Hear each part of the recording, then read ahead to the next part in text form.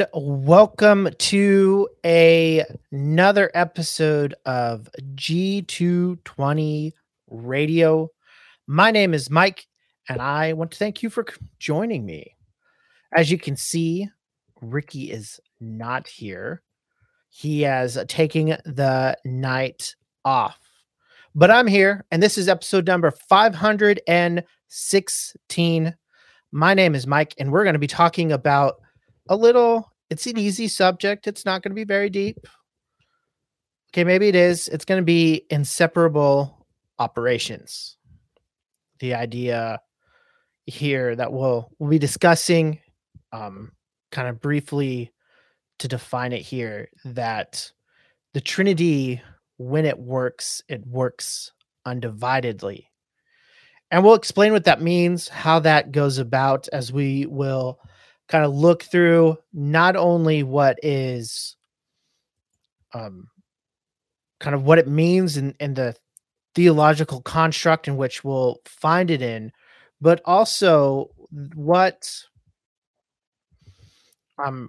where do we find it in the Bible? Obviously, our theology should come from the Bible, and so we should be able to at least go in and think about these things according to what Scripture has to say. And so there's going to be a lot of information. There's probably going to be a lot of terms that people may not understand, and that's okay. And I'm going to kind of start off here at the beginning of the show by giving some definitions of terms that will come up. Terms that I will say, and I want to kind of, right now, in case I forget to in the moment, to kind of list out some definitions. And the first definition we're going to be looking at is this idea called the economic trinity. Okay.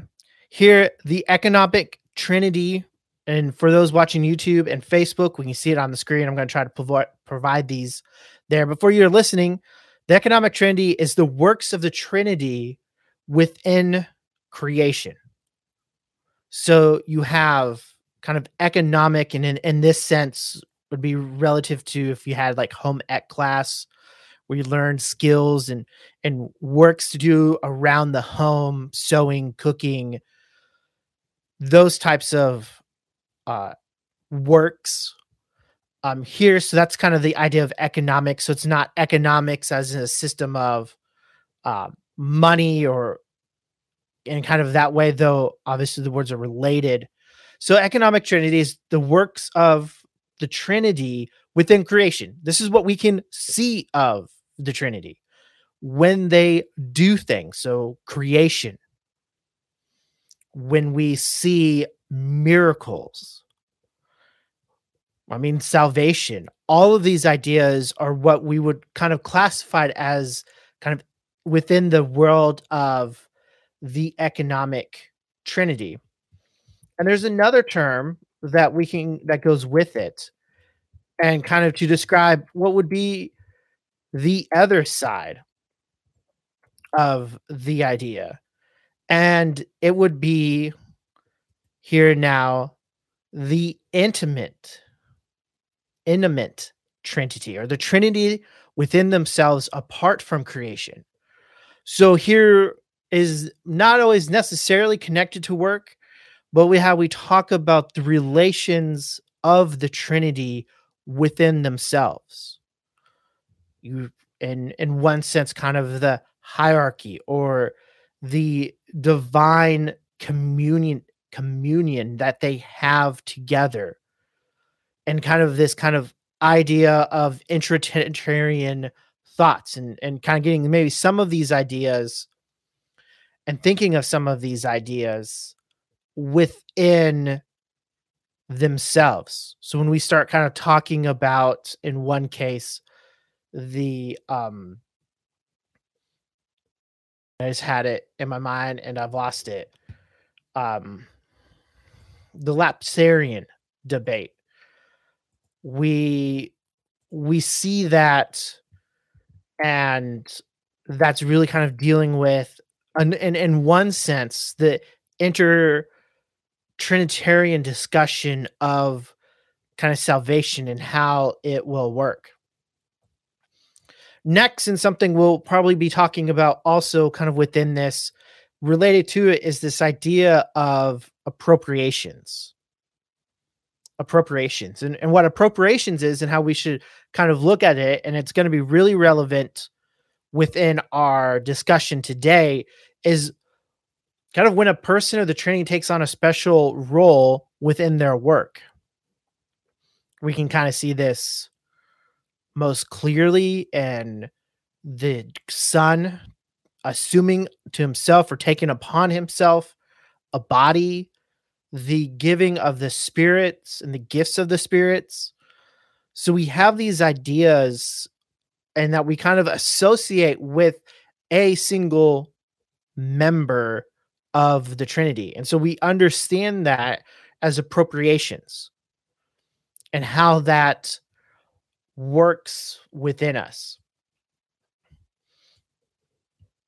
And when we can even consider their works, um, and kind of even that, just even the last example, the idea of the Son taking on itself the works. There is another idea, even in kind of with that, and even and something that's more mind-boggling, is when Jesus takes on himself, he's also upholding the universe.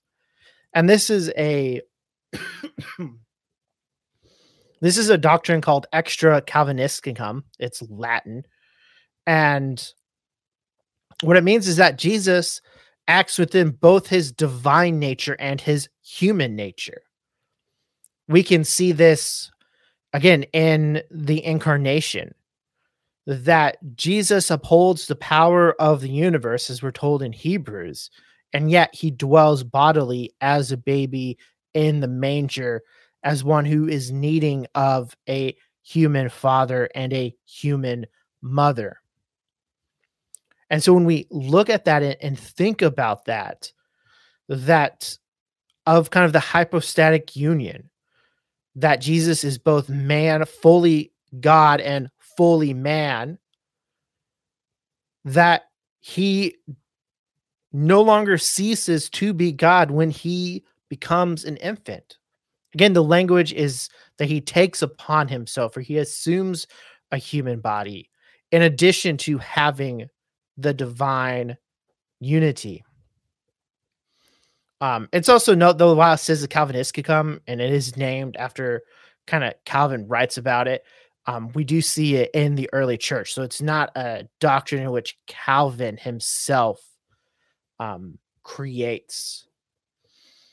And the last one that I want to kind of define here as we think about it is the doctrine of divine simplicity, or simply simplicity.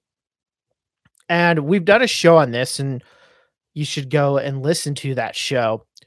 But here, divine simplicity says that God is not made of parts, but is one, that God is his attributes.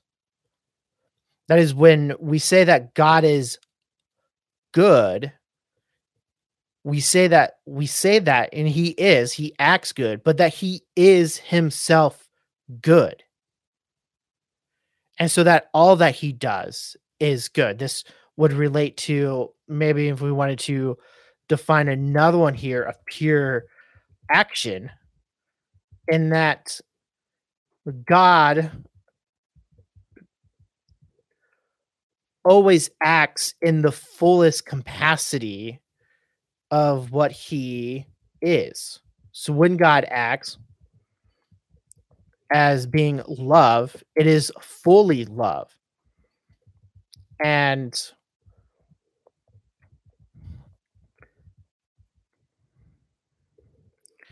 So when we think about these ideas, so here, pure action, God always acts in full capacity of who he is.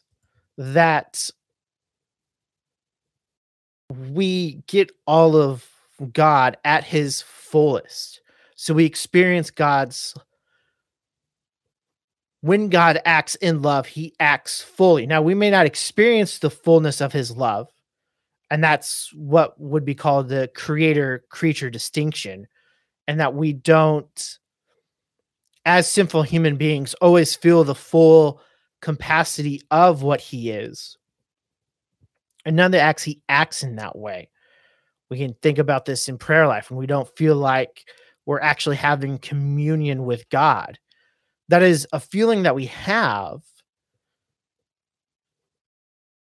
but it's not reflective of who God is, because God always acts in the fullness of his nature in pure acts. So now as we kind of now shift into more of thinking about inseparable operations.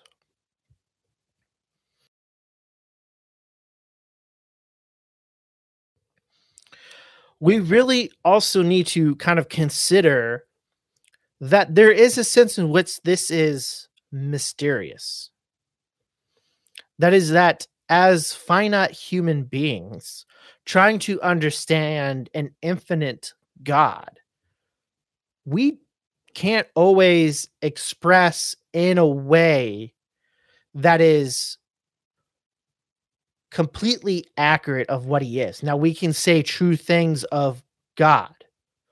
We can know God truly, but our language can and does fail at times to capture the complete essence of who God is. And that's just, again, the distinction that God is the creator and infinite, and we are created and finite.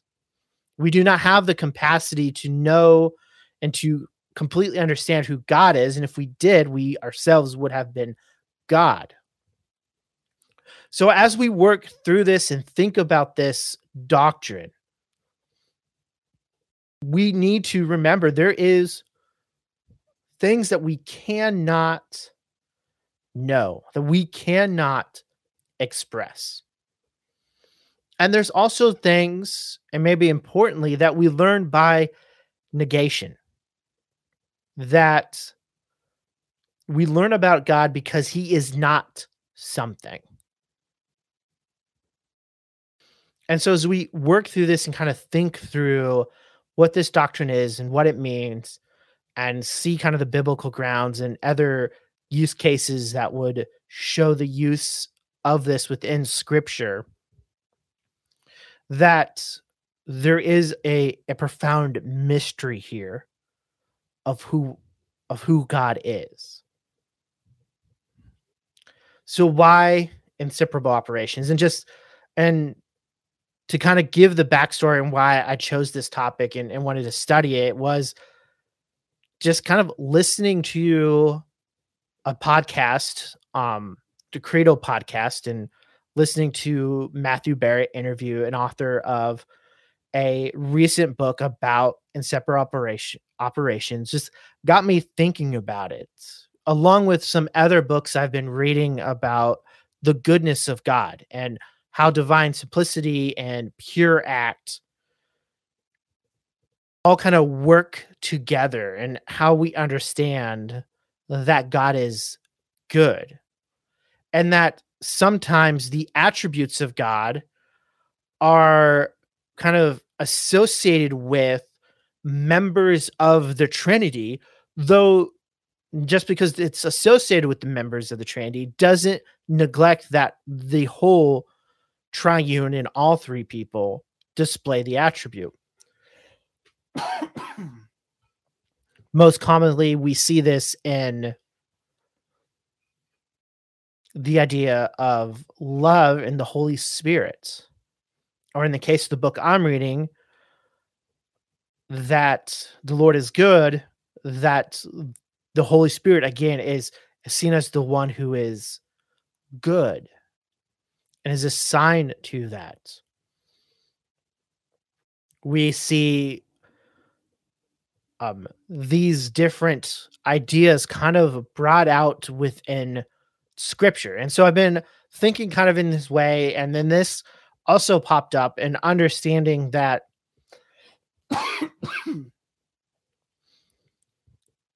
that God is one. So God is one, we know that. And that he has one will, and that he works as one, and kind of in the intriguing part, but yet we see different ideas. I was talking to a former co-host George about this yesterday, and kind of in regards with penal substitutionary atonement. And the idea of, well, we see that it was the will of the Father to crush him. So how does that relate within the other persons? And here crush him would be the Son. And how do we look at when you have the separation between the Son and his humanity dying? How does this work with now the Son as yet being deity? And so all of these are kind of molding in my head and thinking about them. And there's a lot of loose ends that are still yet to remain tied together. Obviously, there is a lot to think about, and it's a weighty thing to think about as I kind of explore more what is now what we would call now kind of classical theism, and kind of understanding maybe some of these more philosophical, meta, physical thoughts.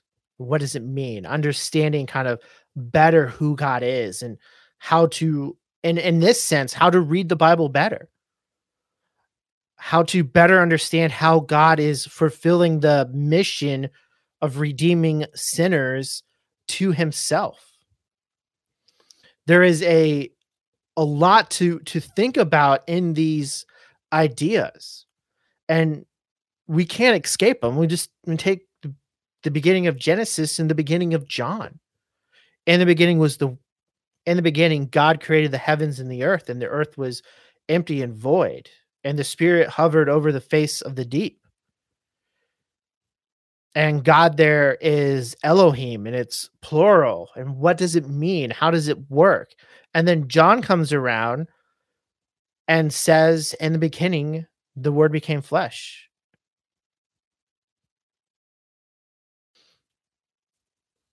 Or that's John 1:14. John 1:1, in the beginning was the Word, and the Word was God, and the Word was God. And that he creates. And then John 14, he becomes flesh. And this Word is divine, and we see the connection of God's Word in that he speaks in Genesis 1. He speaks and it creates. There's a creation. And so very early on, there's a sense in which we have to tackle this, especially in light of later revelation. And so as I was thinking about these things and kind of mulling over just different ideas and kind of theology proper to place them in their systematic category, that I just thought we'd do a show on it. And so this is how we are. So kind of now we'll get into the forest. There's kind of long trail up. So inseparable operations is the doctrine that the Trinity works as one. There's a lot of assumptions here. As I've kind of mentioned earlier, there is the idea of divine simplicity, that God is not made of parts, is one, which is different than us, who as humans, we are compound or complex beings. We are both body and soul. The Boys and Girls Catechism helps us out. And when they say, who is God? The answer is God is a spirit and does not have a body like man. So, in this idea of divine simplicity, that he is one and that he is his attributes, which means that the persons of the Trinity are one. We can think of the great saying from Gregory of Nazianzen: when I think of the one, I'm drawn to the three. And when I think of the three, I'm drawn to the one. There's this interconnectedness in which is the Trinity. They are one with parts. They are God. There is only one God. Hear, O Israel, the Lord is the Lord your God. The Lord is one. And yet, as we'll see in Scripture, as we'll point this out, there are different distinctions within this God, and they are what we would call persons in the English language. And we see that there are three, and that there is this connection within their deity, that what we would kind of build out is you have the Father and the Son and the Holy Spirit. And this is the language we pull from the Gospels as they show to us and bring in these ideas of the Old Testament. The Trinity is in the Old Testament. I have no doubt about it. But it takes the New Testament to open our eyes to see it better. Again, when we think of inseparable operations, then it's then seeing Yahweh work and understanding that they work together. There isn't what we may say is kind of this, that you have the Father and he kind of has the will and the Son has his own will and the Spirit has their own will, and they kind of cooperate together. And in the book that I've been reading, I'll try to get the name of it before I forget, before the end of the show, but that there is this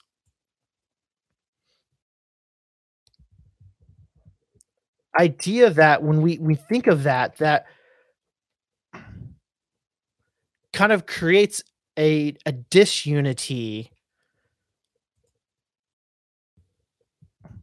within the Trinity, especially when we consider that all persons of the Trinity have the power to do it. They're omnipotent. They have the ability to enact their own wills. And so now there is, and we see this in kind of what we call a social gospel, this kind of hierarchies in which these wills of the Spirit and the Son are given up and subordinate. But what this doctrine is saying, as opposed to that, is that no, the will is found in the essence of God. And so there's one will. And then, so when God acts, he acts in unity with all the persons. So, like in creation, as the example, when God creates, we see that all three persons create. And that when then we read about how the differing actions of it, we move into what, as I mentioned earlier, appropriation, when we see each of the persons of the Trinity take on special roles. And in kind of creation, how that works out is that the Spirit is the one, or the Son is the one who speaks, and the Spirit is the one who creates. Yet the Bible clearly says that the Father and the Son are creators. They both are. Again, Jesus said through whom all things, or Paul says that it is through Jesus whom all things were created. And to see that and to recognize that is to kind of understand and to better see all the works that God is doing with it. So when we think about these things, where do we go? Where can we find this? And what's interesting and kind of how it is, it's Anduas Vidu, I think is how you pronounce his name. The same God who works all things, the title of the book. He, in the interview I listened to of him, mentioned that what we see, at least in early church development, that the early church actually started out from the Bible and kind of developed into kind of this metaphysical and understanding of it. We may think that, well, it's this idea of simplicity and persons, and they're all equal in power and all their attributes and essence, that we can kind of there deduct to in separate operations, which is true. That is a way to kind of logically get to it. But what's interesting and what he points out, and I think you should consider this, is that they're actually seeing this in the Bible first and then working their way to this definition within it. And this happens in kind of the controversies of the Christological controversies early on, so Arianism and modalism, and those understandings that come with it. So starting to kind of look at and see here where are they seeing this? Where are they getting this understanding that the triune God operates inseparably? So we're going to first jump into John chapter 5, and all the kind of the verses we'll be looking at are in John. And so to think about what's happening here in John, to place the context, Jesus has gone up to Jerusalem, and we read about this lake that is stirred, and people would get into kind of the pool. It's not a lake, it's a pool. They would get into this pool and to be healed. And Jesus talks to a guy who's been sitting, waiting to try and get into this pool, but no one will put him in the pool. So Jesus heals him. Just simple. Jesus, verse 8 says, Jesus said to him, "Get up, take up your bed, and walk." He doesn't need to get into the pool. Jesus heals him on the spot. Again, verse 9. At once the man was healed, and he took up his bed and walked. John notes that it was on the Sabbath day, and so the Jews said to the man who's healed, "It's a Sabbath, so it's not for you to take your bed." He says, "The man who healed me told me, take it up." They find Jesus in the temple, and we see this, and they debate with him about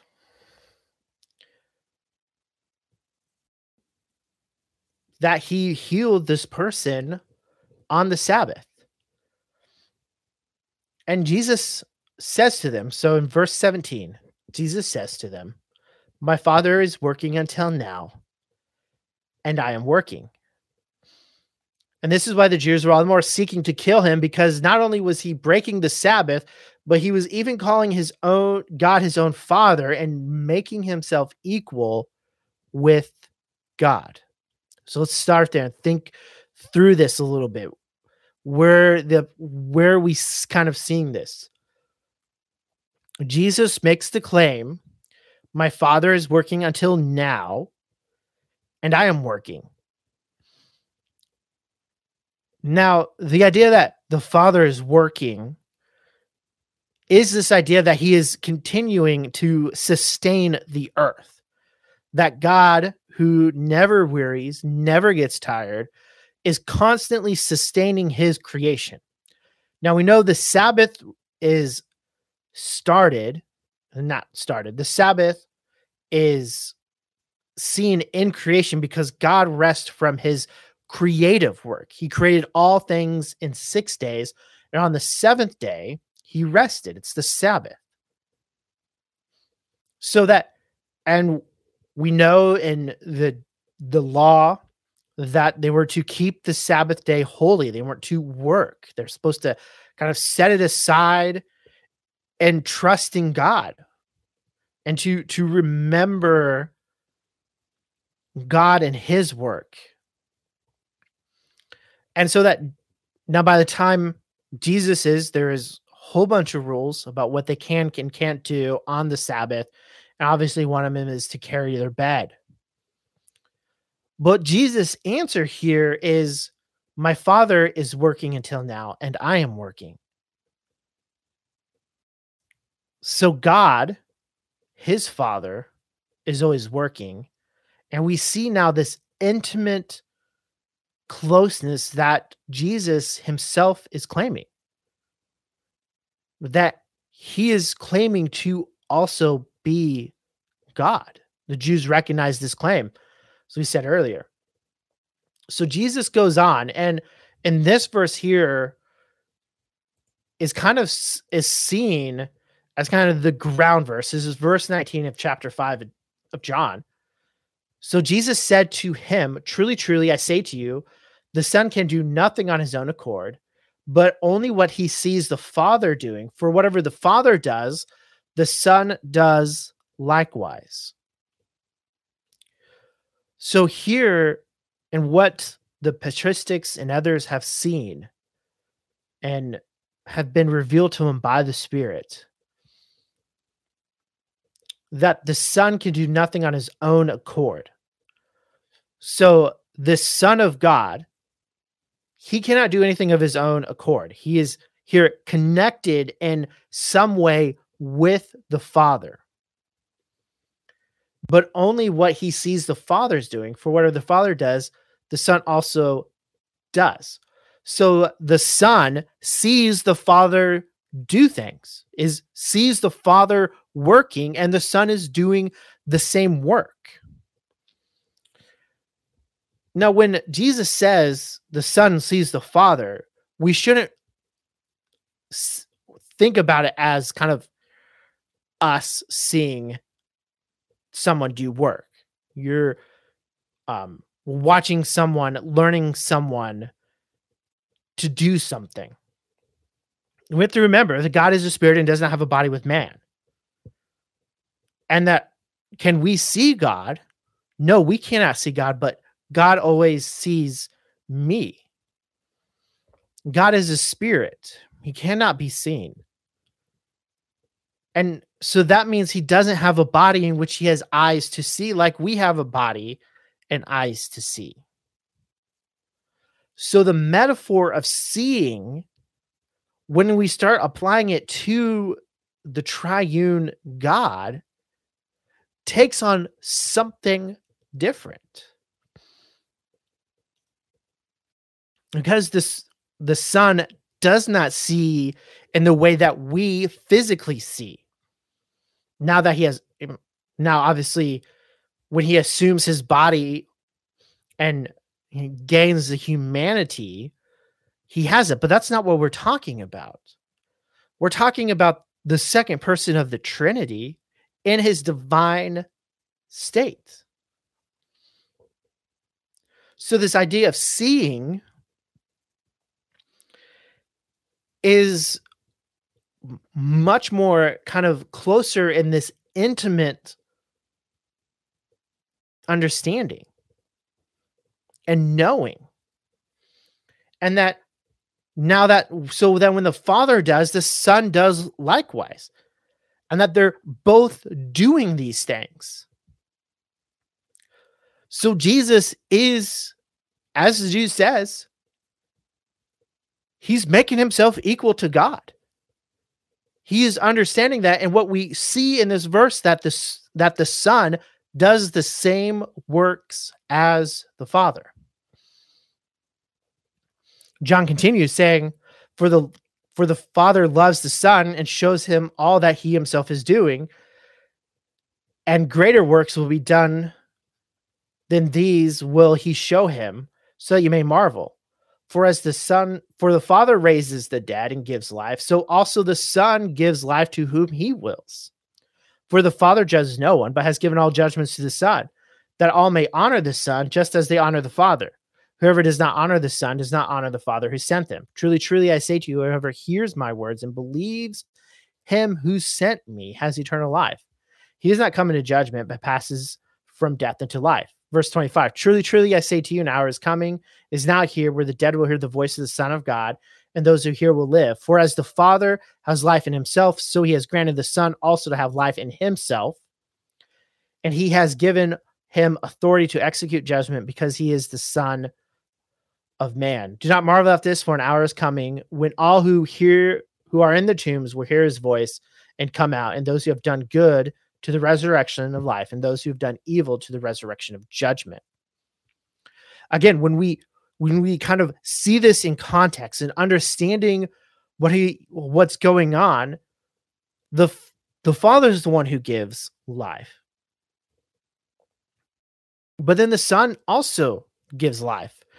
And we'll read kind of in other places, and we can think of Jeremiah. It's the Spirit who is also involved in giving life, which is kind of outside the scope of John 5.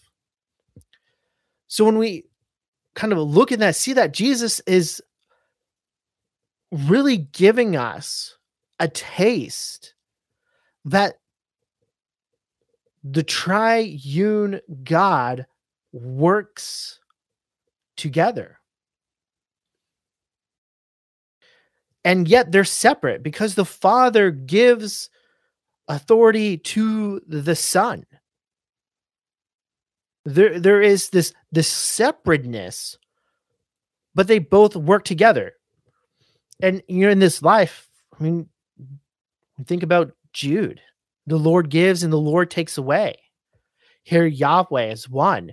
And here, not in contrast to what was written there, we see that the Father and the Son are ones who gives life. We think of Genesis 2, when God breathes the breath of life into Adam. Again, the idea of the Spirit there, and enabling physical things to now have life, to have a spirit, to make them alive.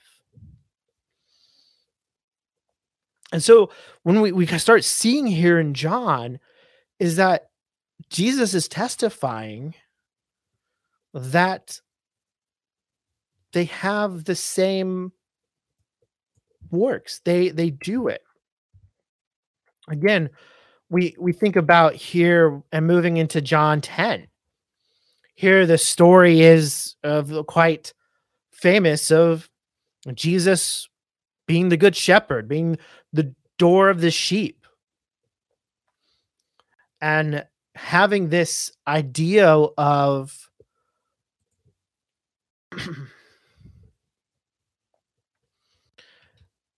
this connectiveness with those who hear his voice, who enter the sheep fields.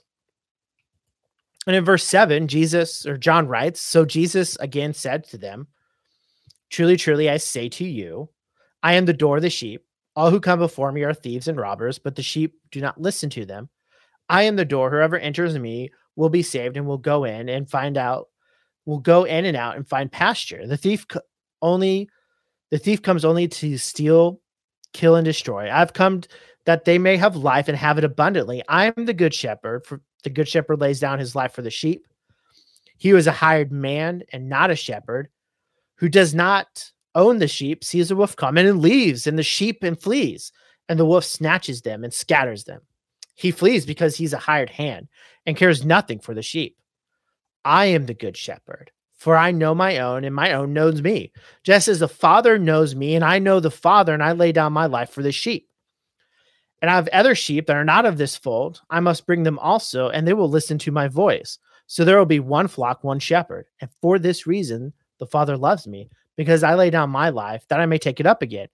No one takes it from me, but I lay it down on my own accord. I have the authority to lay it down, and I have the authority to bring it back up again. This charge I received from my Father. When we think about this passage, you see this idea of Jesus and the sheep know him, they hear his voice, they come. But again, we see it towards the end that Jesus lays down his life, and that the Father loves him, and that he has the authority to lay it down, and he has the authority to take it up again. He has the authority to say it is to die, to give up his spirit, and then the authority to revive his body again. And we see this in the death and resurrection of Jesus Christ, that he dies in a perishable body and then is risen again in a unperishable body, setting the example for our resurrection. Again, the Jews call him a demon with it. But when we see here again, Jesus is having the same authority as the Father, and again, claiming with it. And he furthers more in a little bit later in verse 25. He goes, they ask him if he's the Christ, tell him plainly. He goes, I told you, and you do not believe. The works that I do in my Father's name bear witness about me. But you do not believe because you're not among my sheep. My sheep hear my voice, and I know them, and they follow me. I give them eternal life, and they'll never perish. No one will snatch them out of my hands. My Father who has given them to me is greater than all, and no one is able to snatch them out of the Father's hand. I and the Father are one. Again, we see them work together in salvation. The Son gives them eternal life. They should never perish. No one can snatch them out of the Son's hands. And yet he turns around and he says, the Father who has given them to me is greater than all, and no one is able to snatch them out of the Father's hands either. And that we see this, and we see that those who are saved, those who are regenerated, do not fall away. They cannot be taken away. Their status cannot be changed. And yet Jesus is saying that it's not just that he's the one who gives them eternal life. They will never perish. No one can take it out of his hands. In his hands here are also the hands of the Father. Obviously, the Father and the Son as God do not have hands. So it's metaphor for us to understand our security and our salvation that we have, not because of us, but because of God. Yet this connectiveness, they together keep us. They act as one with it. Again, they try to stow him. And trying to, seeing that he's bringing him or calling himself God with it there. And our last verse, as we think about this, and then a little bit of more on how this plays out, is in John 14. Now, John 14 is in the latter part of John, where John slows the narrative down a lot. John 1 through 12 is 3 years of Jesus's life. And then all of a sudden, the next half of the book are just days of Jesus's life and of the disciples' life. It's not, again, another 3.5 years. The narrative slows, and this is where we get kind of the in-depth conversations of what's happening the night Christ is betrayed. Here in chapter 13 and 14 and 15 and 16 and 17 with Jesus' high priestly prayer before he is taken and tried. And so here, this is really kind of Jesus's last message to the disciples before he dies. He goes and he is trying to prepare them for what is next. And so, I mean, John chapter 14, verse 1, let not your hearts be troubled. Believe in God. He wants to bring them peace. He wants to bring them to a place in trust in God, knowing what is about to happen and wanting them to trust.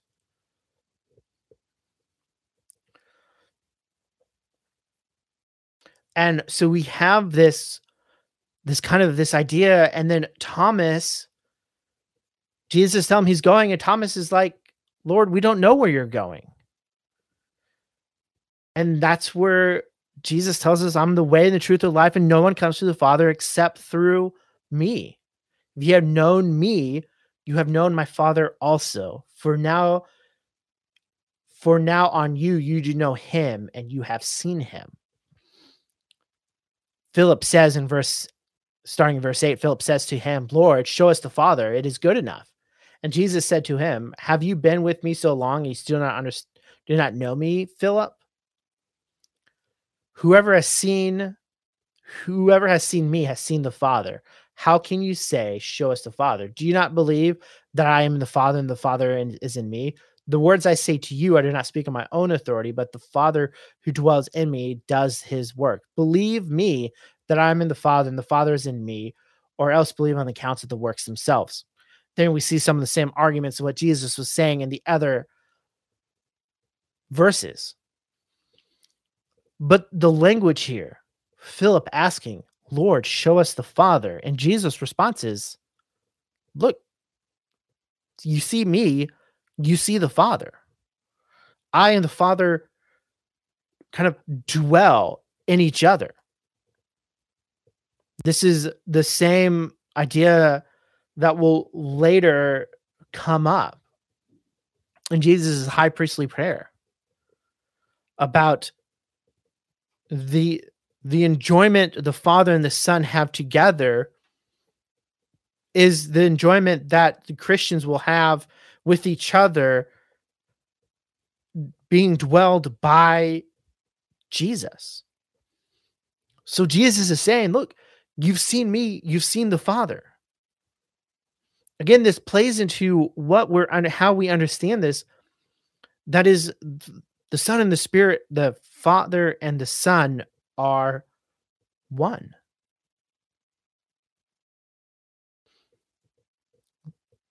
That they're together, and that the works that they do are the works of both.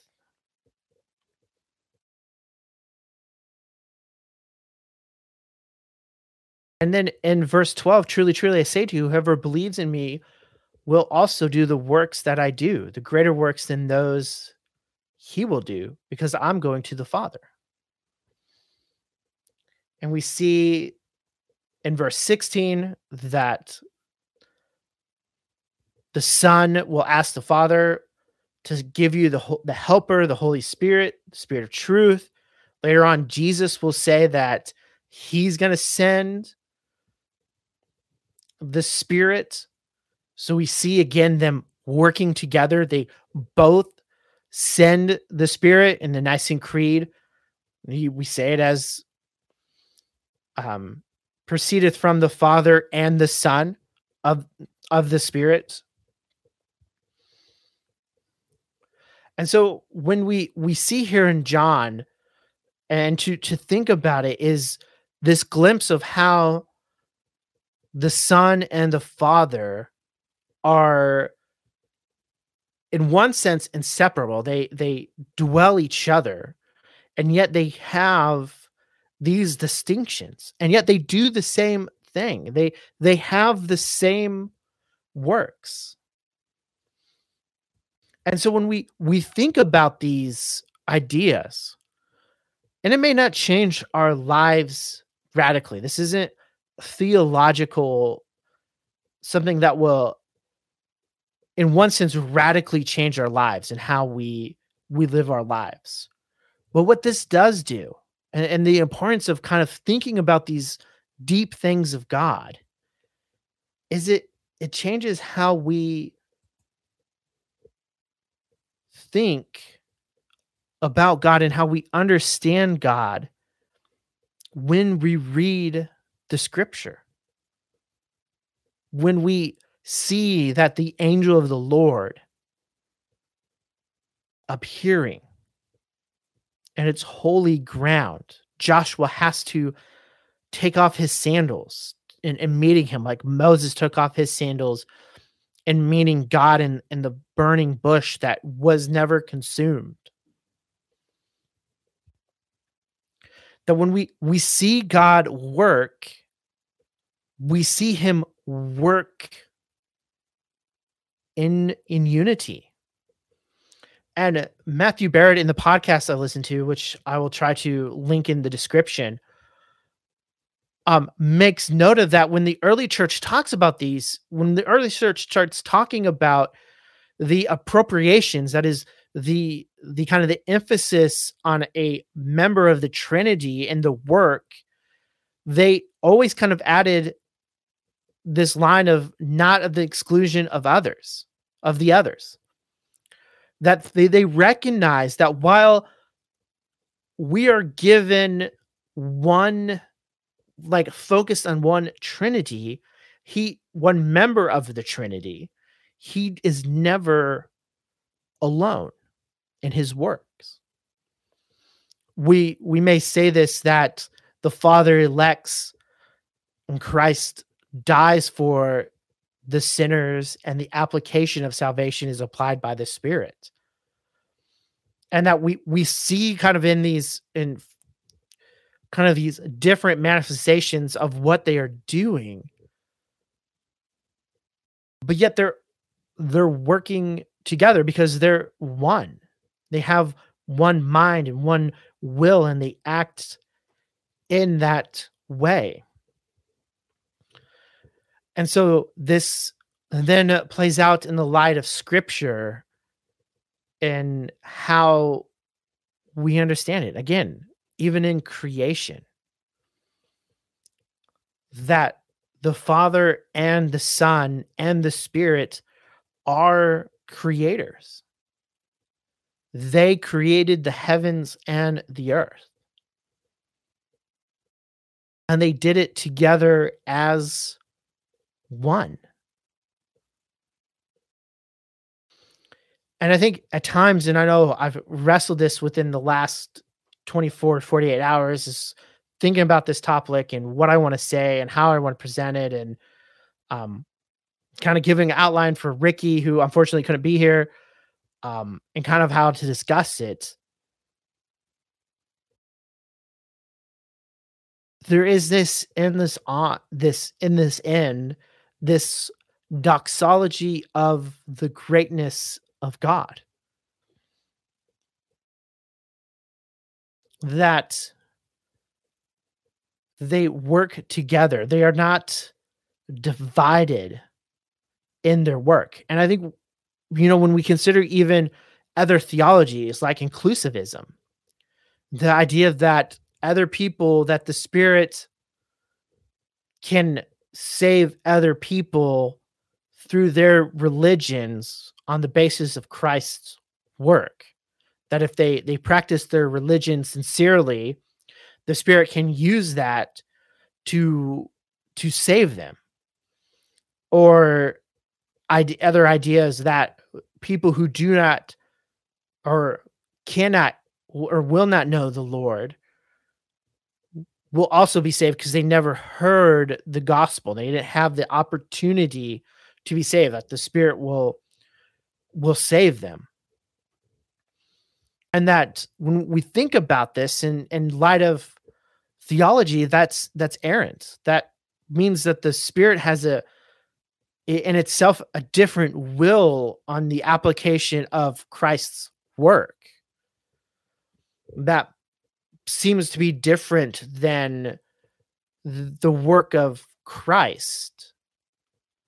And it's thinking then through in separate operations helps us to think about how those theologies pin the different people of the Trinity against each other.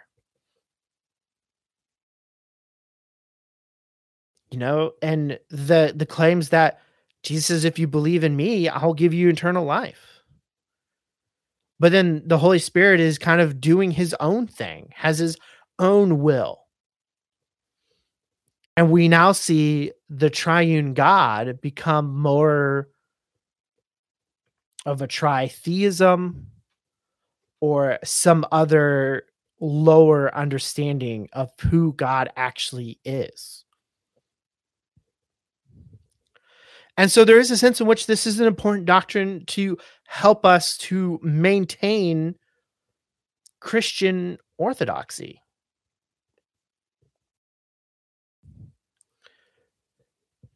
So there's now this aspect again as we think about these things and these ideas. So that is our show for today, episode number 516 on inseparable operations. I want to thank you guys for listening and to consider these things with me. If you have comments, you can email them right here at g220radio@gmail.com. You can message us on Facebook, or you can even comment.